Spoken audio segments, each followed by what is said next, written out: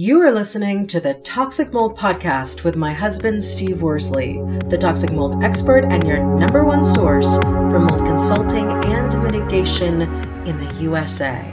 Here is episode 94, Building a Mold-Resistant Home.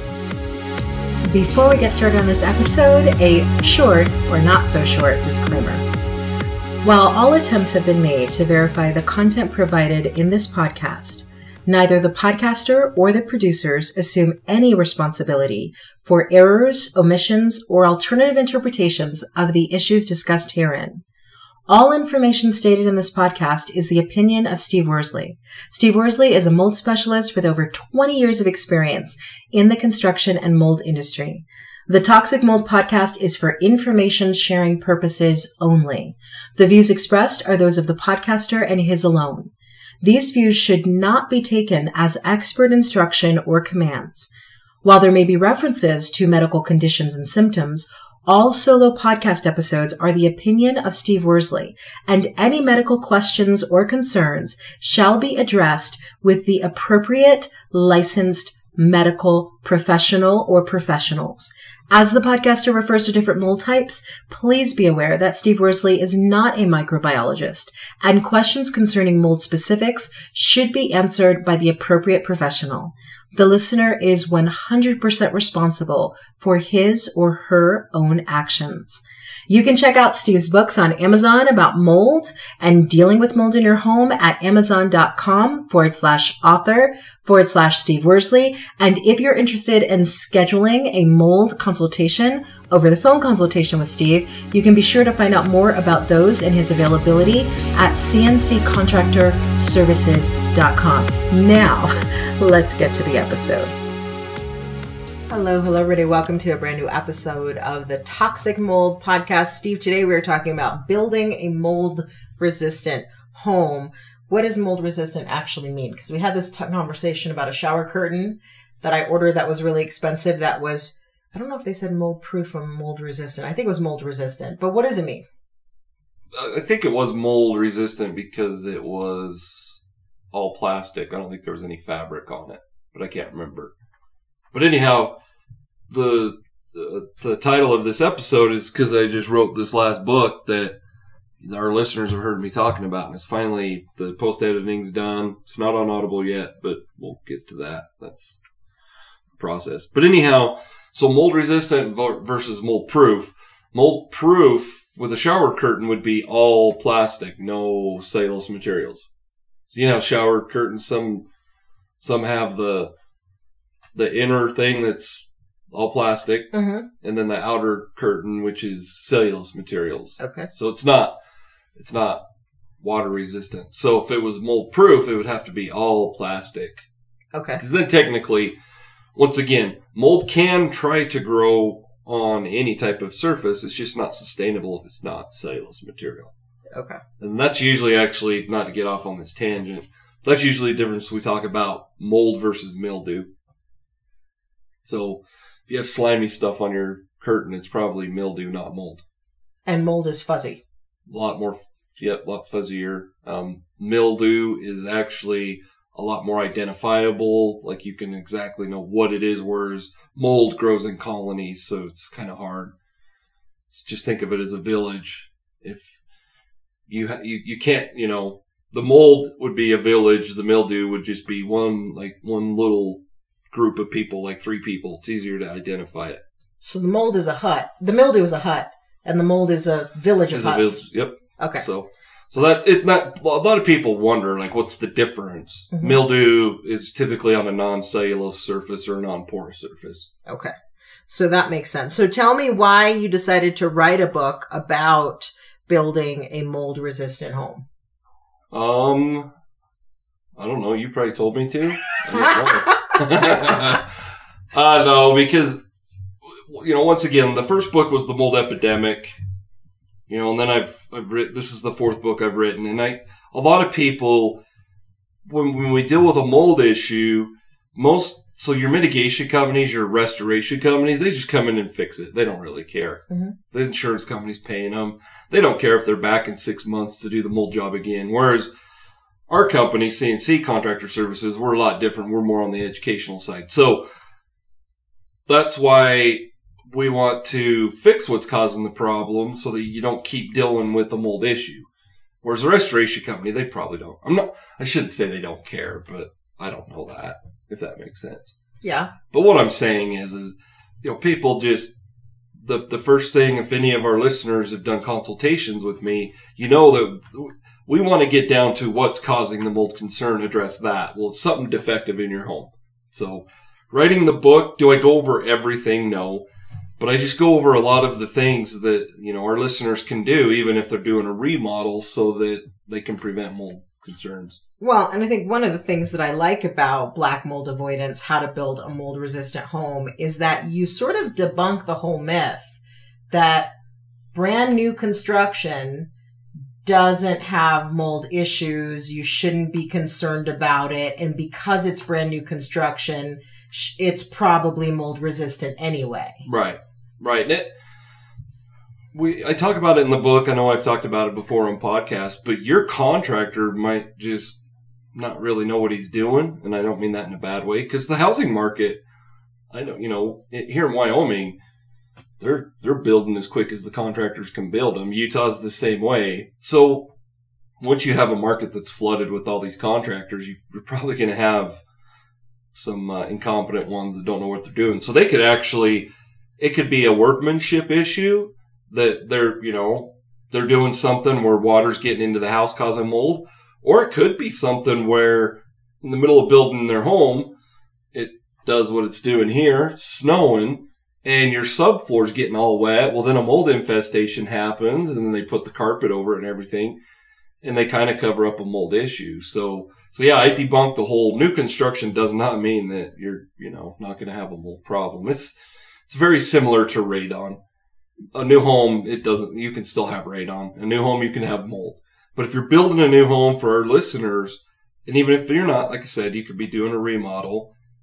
It really helps to be able to read this book and go, yeah, I need to make sure my contractor is doing the right things. Absolutely, which makes that book a must-have. Now, are people going for mold-proof or are people going for mold-resistant? Mold-resistant. I say it in the book. It's not virtually impossible. You could do it. But to build a mold-proof home would mean you couldn't have sheetrock. You couldn't have carpet. You couldn't have cellulose insulation. I mean, you literally, everything would have to be like concrete and steel, which is really not. I mean, it's possible, but it's not feasible as far as cost. And most people aren't going to want a home like that. So we want mold resistant. And, when we say mold resistant, there's a lot of things you can do to make it mold resistant. Because mold proofs, think of it this way. It's like a child proof in your home. Is it really for sure like they could never do anything? No. So it's same thing. Okay. So that makes a lot of sense. But then that leaves people really wondering, especially if they're moving from one home to the other, if they're remodeling a home, if they're building a new home, or if they're renters and they're going to move into either a remodeled home or a brand new home and rent that. What are the most important things that people should look to be mold resistant or should spend money on to make mold resistant? Well, for people that are in a home, moving into a home, building or whatever, or, maybe you're just in the part of the process where you're just looking. If you walk in there and the kitchen and bathrooms have carpet, that's like a dead giveaway that you probably need to replace the flooring in those 2 rooms. Okay. And be prepared. And when I say 2 rooms, it could be 3 or 4 different bathrooms. But be prepared that you could get to the subfloor and see a mold issue. And make sure, though, I know people would say, well, duh.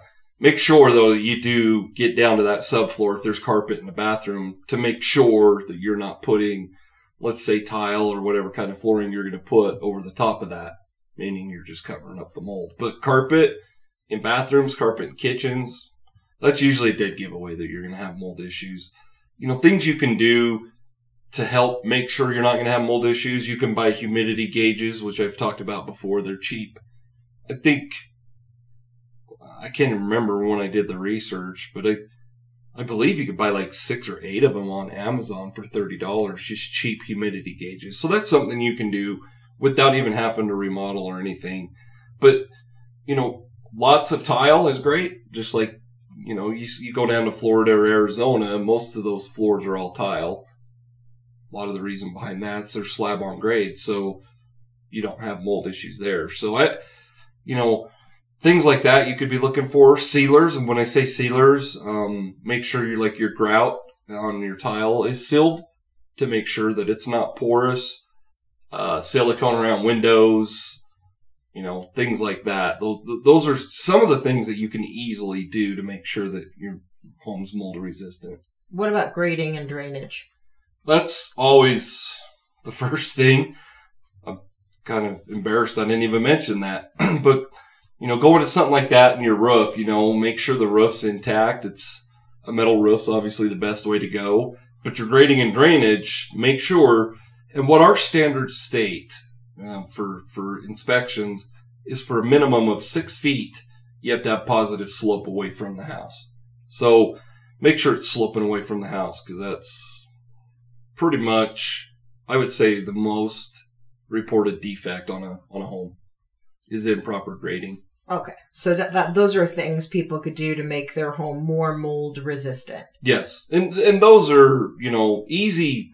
Those are really easy things to do. Most people, even if you have flower beds, they think, well, man, that's going to take a lot of work to fix all this grading. It really doesn't. I mean, I'm looking out at a pickup, and I'm thinking, if we had to do it all the way around our house, you're talking, depending on how flat it is, or if it's even negative, probably 4 pickup loads of dirt. And it's really kind of simple to do as far as fixing it. So it's not a tough fix. But yeah, grading is the first thing, besides your roof, that's going to keep the water away from the foundation.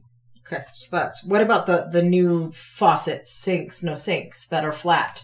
So the all-in-one, so what you're talking about is so in the book I address this in the kitchen or bathrooms. Bathrooms it's a lot more common because they're not as wide, but you can go with like a Corian countertop, and the sink is built into it. So the countertop and the sink are all one piece. So there's nowhere for the water to go. So if our listeners can just think, a lot of times in your kitchen, you either have a top mount, meaning there's just a hole cut in the countertops.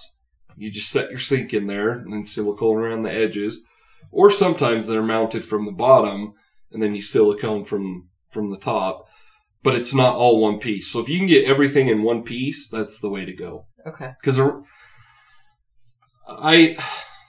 not going to say hound you, but I have to bring it up, like, hey, stop leaving all this water around the sink when you're done doing dishes. Yeah, no, that's how I roll. Because it just sits there, and exactly. Eventually it has nowhere to go. And so, speaking of sinks and countertops, another important thing too is your backsplash that goes around. It sits on top of your countertop.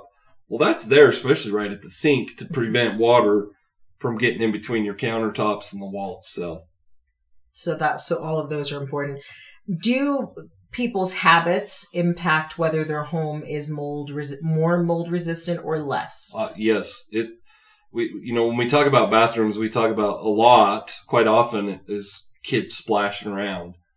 And it's not just kids. Let's just say you continuously, you shower, but you never close that curtain all the way. Mm-hmm. And water's, slowly it kind of just drips right there in the corner, which will make and I'm talking on the corner of the floor outside the shower tub, and then it makes its way into that subfloor. Well, you could have the subfloor that's got issues that could cause issues in the crawl space. It could cause all kinds of issues.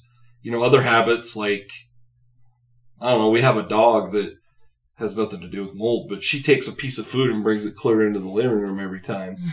Well, if you have dogs that sit there and splash in their water bowl, then you need to have some sort of pan or something to prevent that water from getting down into your subflooring.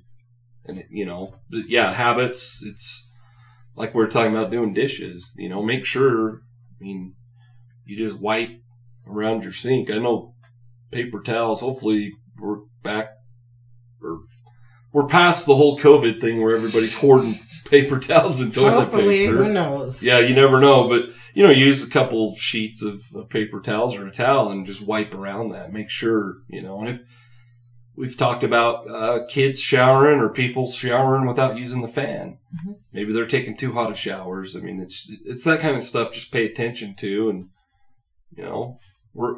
we're all like kids. If we're doing something wrong and we're not told, we think it's not wrong. So absolutely. So all of those things, from the habits to the grading and drainage to the, carpet in the bathroom and the kitchen, which is a very old-fashioned thing to do. Are there other easy ways that people can improve their home to prevent mold? Well, you can do, we talked about drip pans. You can make, if you have a dog that likes to splash with their water, put a drip pan below that. If you have plants, put drip pans below those. Those are inexpensive things you can go do without spending hundreds of dollars. But like I mentioned it earlier, one of the easiest, cheapest things you can do is buy humidity gauges. And I was just at a property this last week, and that's what I told my client. I said, yeah, put some humidity gauges in here. We didn't know if there was an issue in a bathroom with an exhaust fan. The fan was running fine and everything, but it's not. It was on an exterior wall, so it was like, to me, it should have been more centrally located in the bathroom. But anyhow, I told him, I said, put humidity gauges in your bathroom, and meaning the master bathroom and then the other bathroom. That's the easiest way you can pretty much control, what's going on. And if you see that the humidity is consistently over 50%, you have issues. Exactly.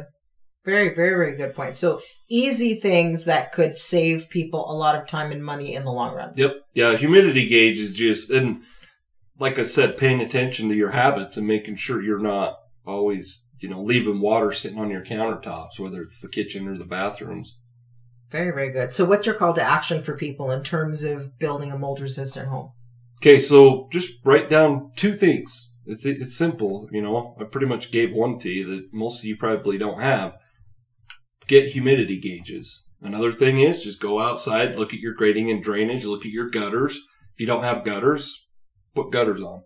But it's simple. Just write down 2 things right now and make it a goal by the time we do the fall checklist, which I think we usually do that around daylight savings time. Yeah. I can't remember for sure, but have 2 things that by the time we get to our fall checklist that you've done, and then you can be proud of yourself, and someone can pat you on the back, or you can pat yourself on the back. There you go. Easy peasy lemon squeezy. So, and where can people get the book? Black Mold Avoidance. Yep. So it's on Amazon.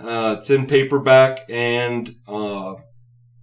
What do you call it? Ebook. Yeah. Yep. And it will be on Audible soon. Yes. I'm going to try to finish recording within the next week. So I've been having issues with that. Yes. So hopefully Audible soon, but definitely go to Amazon, look up Black Mold Avoidance, which is the title. How to Build a Mold-Resistant Home is a subtitle, and get your copy. Exactly. All right. We'll see you on the next episode. Prevent toxic mold exposure before it gets in your home.